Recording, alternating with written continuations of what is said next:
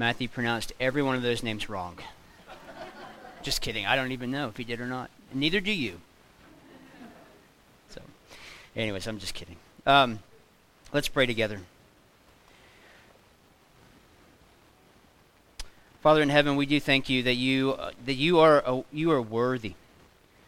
You are worthy of so much more than we could ever give or say. God, but you choose to stoop down to us, that you come down to us, and that you are with us, and that you long to be with us, that you make it a priority to be with us at all times. It's the reason why you sent Jesus. It's the reason why we have the Spirit. And so, God, I pray that we would understand right now, as we sit here and listen and sing these songs, that the Spirit's with us, that you are with us. And so I pray that you would open our ears to hear, give us minds to understand, and just give us a real means of your presence amongst us. And we pray all of this in Christ's name. Amen. So, 2020, Emory University professor of philosophy George Yancey did an interview series that you can still look up online in the New York Times titled Conversations on Death.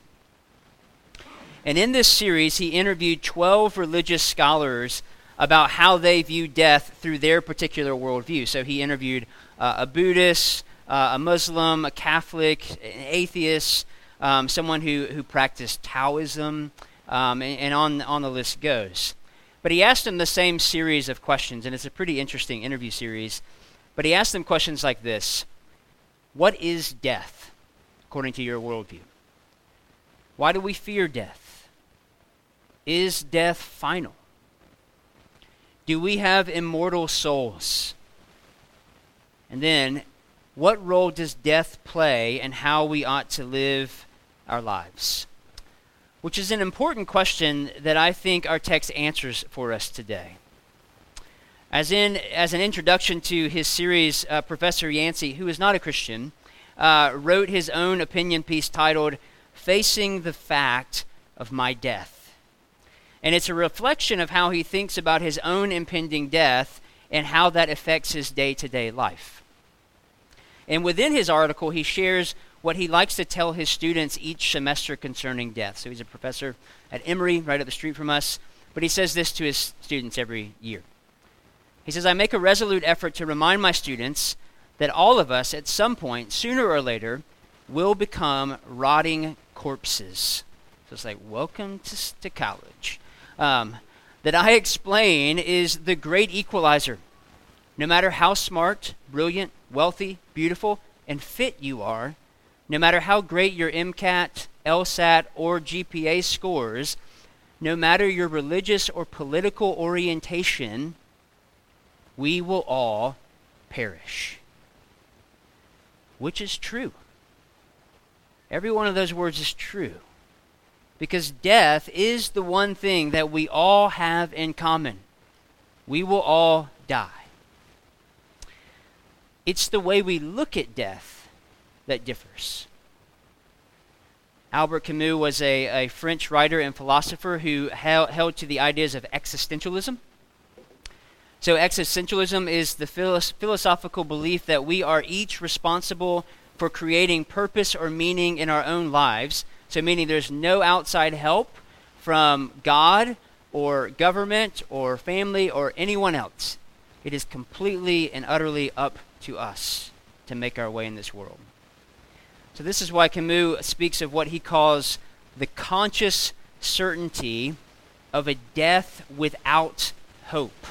A conscious certainty of a death without hope, meaning that in the end, our death brings no hope for us because there's no afterlife, or anyone else because our life is over.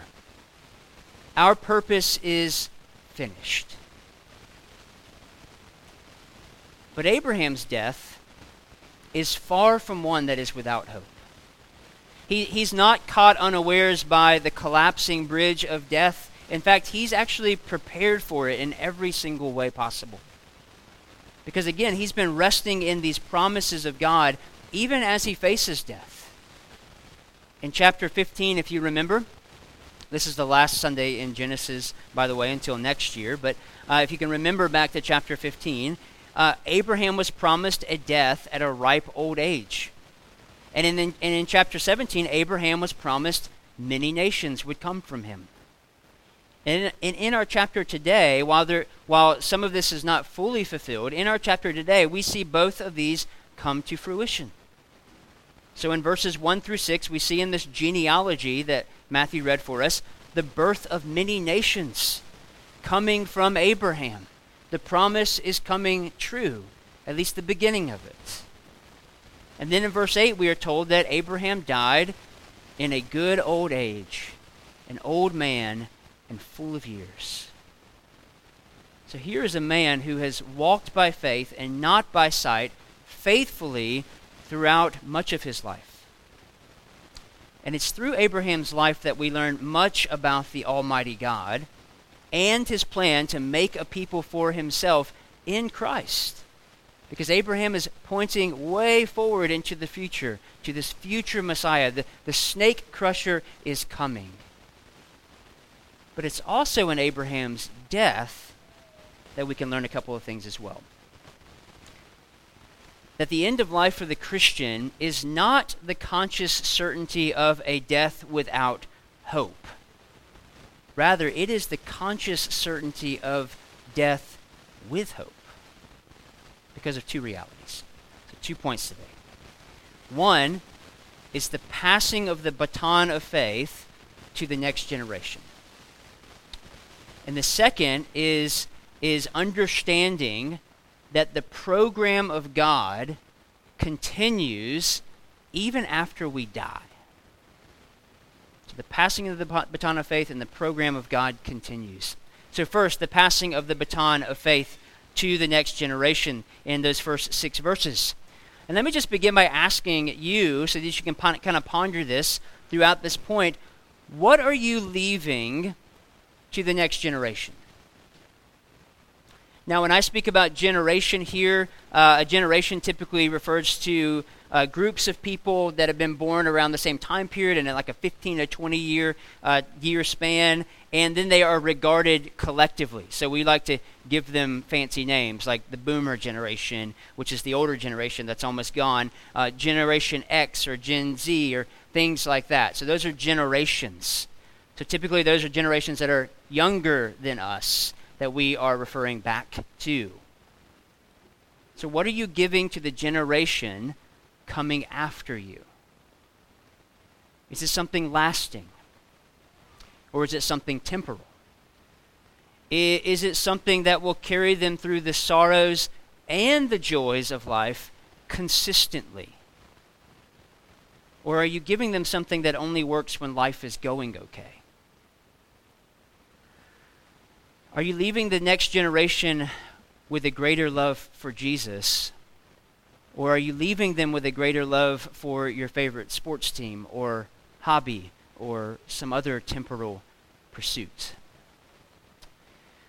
I've been to a few funerals the past couple of years of people who were, at least according to the people who were alive and well there at the funeral, were professing believers.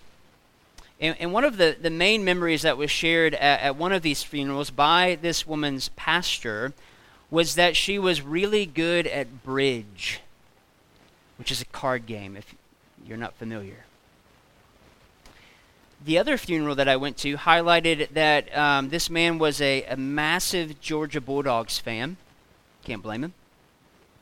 So much so that the pallbearers wore their favorite red and black UGA shirts to the funeral.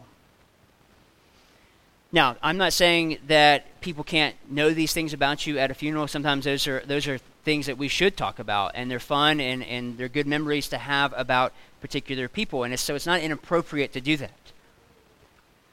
But I can say that I have left those places every time, one, feeling very empty and hopeless from the message that was communicated by preachers.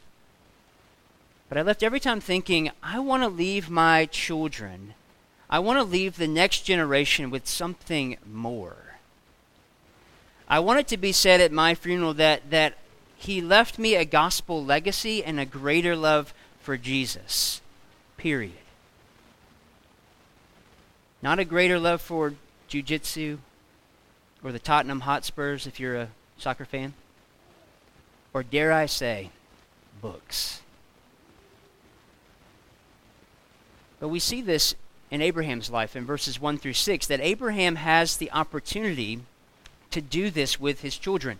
Now, just as a side note, I fully recognize that more than likely God has not spoken to you and said, hey, you're going to live into a good old age, that you will be full of years, and then you will die. So you have this kind of like, all right, I got some years ahead of me. I know how to prepare myself for that. Abraham has this opportunity. Most of us don't have that opportunity. Most of us don't know the day that we will die, the day that we will leave this earth. So just keep that in mind. But it is something, so because we don't know that, we should have that kind of uncertainty of when God will call us from this place constantly in our mind. Something that we could constantly be thinking about. So in the midst of that, we are preparing for our death. We are preparing the next generation for us to leave this world, just as Abraham is doing here. So end of side note. So we have to recognize the unusual situation that Abraham is in at this point in the story of God. He is the line of promise. He understands that. He knows that. And he must carry on this line of promise into the next generation. So this is why you see in verse 5 that despite having more children with his second wife Keturah, he left all he had to Isaac. And he only gave gifts to the other children mentioned. So he left his entire inheritance. Everything about him was left to this one child. Now, this may look like an act of playing favorites amongst his children. I would not blame you if you thought that. But since we know most of the story at this point, we should know that this isn't favoritism. Rather, it's God sovereignly overseeing events to ensure the well-being of the line of promise. So he's done this consistently throughout Genesis. We've seen it in Abraham's life personally. Abraham blows it big time on more than one occasion, where the most important aspect of him blowing it was that he was putting the line of promise in jeopardy. And God intervenes to protect the line of promise. And this is the same thing that's happening here. Because God has promised to bless Isaac in the same way he promised that he would bless Abraham. And this giving all he had to Isaac symbolizes this. And you also have another symbolic gesture in verse 6 when it says Abraham, after giving them their gifts, so he does give them something. Apparently he gave them some certain parts of land and some riches that he had, but he sends them away. He sends them away from his son Isaac to the land of the east. So Isaac is the only one left in Abraham's presence. So this is admittedly curious, and it also sounds terrible that he's sending his children away except for one. But what Abraham was doing, and what Moses the author is making clear, was removing them from any presumed position of privilege they may have thought they had. Again, he's protecting the promise. And this is to show that Isaac is the singular recipient of this promise, the singular offspring of Abraham, we could say, that God is going to bless, and this is made clear through Abraham's actions. He was ensuring that the baton of faith would be passed on to the next generations to come. So what are you doing to ensure the baton of faith gets passed on to the next generation currently? And while I'm going to be honing in on parents here, okay? That's kind of the obvious target. But I want you to understand and keep in mind that the next generation, It may be your own children. Yes, I agree with that. That is the next generation coming up. But it's also those in your church family as well. Not all of us have our own kids. So we need to be thinking about this corporately as a body as well. So I'll just ask this, parents, are you modeling, and church members, are you modeling what it looks like to live faithfully as a Christian in this world? Or do you look so much like the world that your kids couldn't tell the difference if you asked them? The percentage of kids that leave the church when they hit college is staggering. Statistic after statistic after statistic is out there for your perusal, but it is staggering. It's overwhelming. And one of the key reasons this happens is parents who don't have a true and authentic faith of their own. It's one of the top reasons this happens. They don't spend time in God's Word. They don't lead their families in prayer. They don't have a good relationship with the local church. And so what you are doing when that happens, if you're in that boat, in an unspoken way, is you're actually dropping the baton of faith. I don't know if you've ever been to a track meet and you've seen the relay race in that one. They have to pass the baton, and when somebody drops the baton, it's so embarrassing, but it's so disastrous for the team. Just sets them all back. And oftentimes they lose because of that. But what we are doing when we call ourselves Christian and we don't have this walk with Jesus that we say we should have, that's actually what we're doing when we're seeking to pass that baton on to our children. We actually drop it before they can take it. So the biblical fact of the matter is the need for all of us to be challenged to do the hard work of training, teaching, and discipling the next generation. In fact, the Bible is pretty intense about this endeavor. Proverbs 22:6 says, "Train up a child in the way they should go. Even when he is old, he will not depart from it." Ephesians 6:4 in the New Testament, "Fathers, do not provoke your children to anger, but bring them up in the discipline and instruction of the Lord." Deuteronomy 4:9 says, "Only take care and keep your soul diligently, lest you forget the things that your eyes have seen, and lest they depart from your heart all the days of your life. Make them known to your children and your children's children," which means parents and grandparents are not off the hook. Deuteronomy 11:19 says, "You shall teach them to your children, talking of them when you are sitting in your house," talking about the promises of God, "talking of them when you are sitting in your house and when you are walking by the way and when you lie down and when you rise." Isaiah 38:19 says, the living, he thanks you as I do this day. The Father makes known to the children your faithfulness." And those are just a few. We are commanded to make known the faithfulness of God in Christ to the next generation. So how well are you making known the truth, reality, and relevancy of Jesus in your everyday life amongst your kids, amongst the next generation? And this is a ministry not only to the parents in the room, but to all of you. All of you, whether you have children or not, are commanded to do this. You actually make this commitment during our parent commissioning services. When I ask this question, I know it can be very rote, and you just kind of say, "I'm going to say it because everybody else is saying it."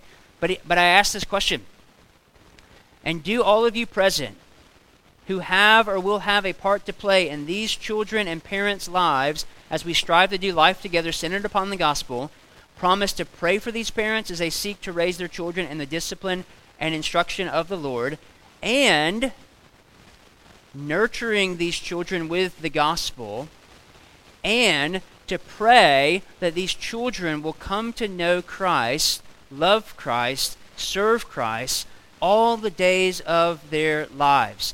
Will you? And we all respond, "I will." And Rebecca Morrow still struggles to get people to volunteer for the nursery. Next generation, you're welcome. So how can we apply that here at CTK? Yeah, volunteer for the nursery. That is the next generation. But I want to say, too, that some of you might go, well, we need a youth ministry. We need somebody designated to do that. And yes, I think that youth ministry has its place. I think it's good. I know youth ministry has been used in a lot of y'all's lives to bring you closer to Jesus. But I just want to say that is not the answer alone that we need to have. It's actually way more comprehensive than that. And honestly, I think a lot more fun. In his excellent book, Faith That Lasts, Raising Kids That Don't Leave the Church, and if you haven't read this book, everyone should read this book. It is, I think, the best parenting book in the market right now. The best. And I don't say that without, there's a lot of parenting books out there, and I think this one's the best. It's written by a man named John Nielsen. He writes this, quote, "I think the biblical model for passing along the faith from generation to generation is grounded in families. Fathers and mothers telling their kids about God, and the church being continually built up through the evangelization of the younger generation." He goes on to say, "It is important and a God-given purpose to invite other believers into the lives of our children as they grow up into faith." Meaning you can't give your kids all that they need in the gospel. They need other people coming into their life, and that involves you inviting this church family into your children's lives and asking them, disciple my kids. Help me disciple my kids. Because there's something in you that I think one of my kids needs to see and experience and understand. We need to do that more as a church, because this is all of our responsibility. And I just want to say this isn't just small children, the little ones in our church, but this is high school kids, college students that are in our midst, even young adults. I am at the age now where some of these 20-somethings, I am old enough to be their father, which is makes you feel really old. But this is the next generation that is coming up. That we all become actively involved in engaging and in discipling the next generation, not with the next cool thing, but with the gospel of Jesus Christ. And sometimes that just takes a fist bump during the passing of the peace to some of these kids, and asking them how their week was, what their favorite subject in school is, to just engaging them as another human being. So one suggestion with a couple of subpoints is modeling what it looks like to know and love Jesus. So, and there's a lot that could be put under this title, but really asking the question, what does a Christian look like? What does a Christian look like? So I'm going to give one corporate example and one private example that we can model this to the coming generation after I take a sip of water.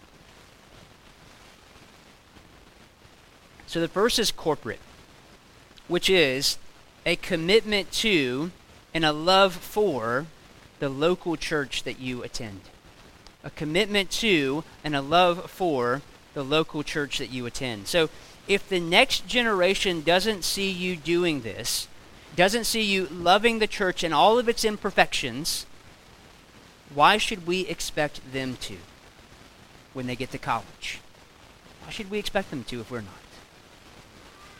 One pastor said this, he said, quote, "Families that have a strong ecclesiology, which is just a theological understanding of the church," that's what ecclesiology means, "usually generate children who have a strong ecclesiology. These kids believe in and behave according to the primacy of the local church. Even godly families that do a lot of self-feeding on spiritual resources, but who do not have a strong theology and application of ecclesiology, will most likely generate under-churched or consumeristic kids when it comes to church." And I've seen it across the board. So what picture are you giving off to the next generation about the body of Christ? What is your ecclesiology like? Do you show your children a love for Christ's bride or a disdain for it? Second is more personal, and that is having a rich and vibrant personal devotional life. Now, just a caveat, I have 5 kids. Our house is busy and crazy, and I know a lot of you have multiple children. Well, even if you have one kid, it's crazy. And I know that sucks time away from you. So I'm not saying you have to have this perfect quiet time where you can spend a couple of hours just like studying God's Word every morning. Maybe you have that right now and be thankful for it. But once you have kids, they steal everything from you. So you have to develop your own kind of personal disciplines here. So that's my caveat. But are you teaching others, the next generation specifically, what it means to seek God personally? Do your children see in you a love for God's Word and a vibrant life of prayer?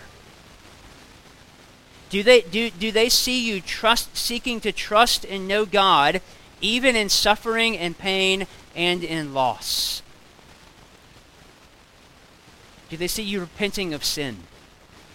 And not just saying a prayer of repentance to God, but coming to them and asking for forgiveness because you've sinned against them. Do they see that humility in you? Because if they see that humility in you, they are starting to see the gospel in you as well. Do they hear the gospel coming from your lips? Kids, do you see your parents doing this? If not, and your parents call themselves a Christian, ask them why. And see where that conversation leads you. So the question is held before you today that Professor Yancey asked his interviewees. What role does death play in how you ought to live your life? Because you will die, remember. And we must ensure that the work that God has begun in us will continue as God desires into the next generation. Because as our second point says, the program of God, it continues on even after we die. So because of that, even in our death, there is hope. If we have left it to God to do His work in His way while on this earth, as Abraham did. So I've heard it said that we are always one generation away from the gospel dying out. I don't know how true that is, but I think there it does hold some truth. Meaning that if we aren't faithful to do this passing of the baton to the next generation, there is some risk here. At least it could be in your family or in your church. But we also have to remember that God is sovereign over His plans and purposes in this world, and He will not let them fail. The church, if you have any kind of hint of church history background, you know that the church has walked through tremendous suffering and persecution, and yet the gospel has always prevailed. Which is why we have to remember that whatever comes our way, the program of God will continue. Even after all of us are long gone from this earth. Again, we all die. So that means others will be left to take up the task to continue God's program of promise. And we see it here in the text. Look at verse 11.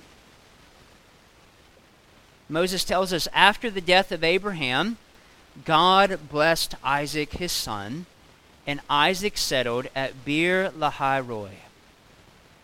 So this final verse points out two significant things about Isaac. First, God blessed him. Isaac is the one that is left to carry on God's program, and this happens right after his dad dies. He picks up right where Abraham leaves off, which signals to us, again, to God's faithfulness to carry on these promises that He gave to Abraham, remember, way back in chapter 12, verses 1 through 3. Let me just read them again so that we understand what's happening here. Now the Lord said to Abram, remember his name was Abram back then, "Go from your country and your kindred and your father's house to the land that I will show you, and I will make of you a great nation. And I will bless you and make your name great so that you will be a blessing. I will bless those who bless you.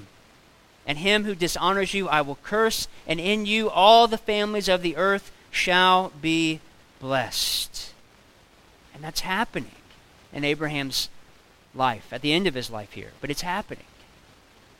So here we have in verse 11, Abraham walking by faith in the blessing of his son, or in the entirety of verses 1 through 11, and blessing his son.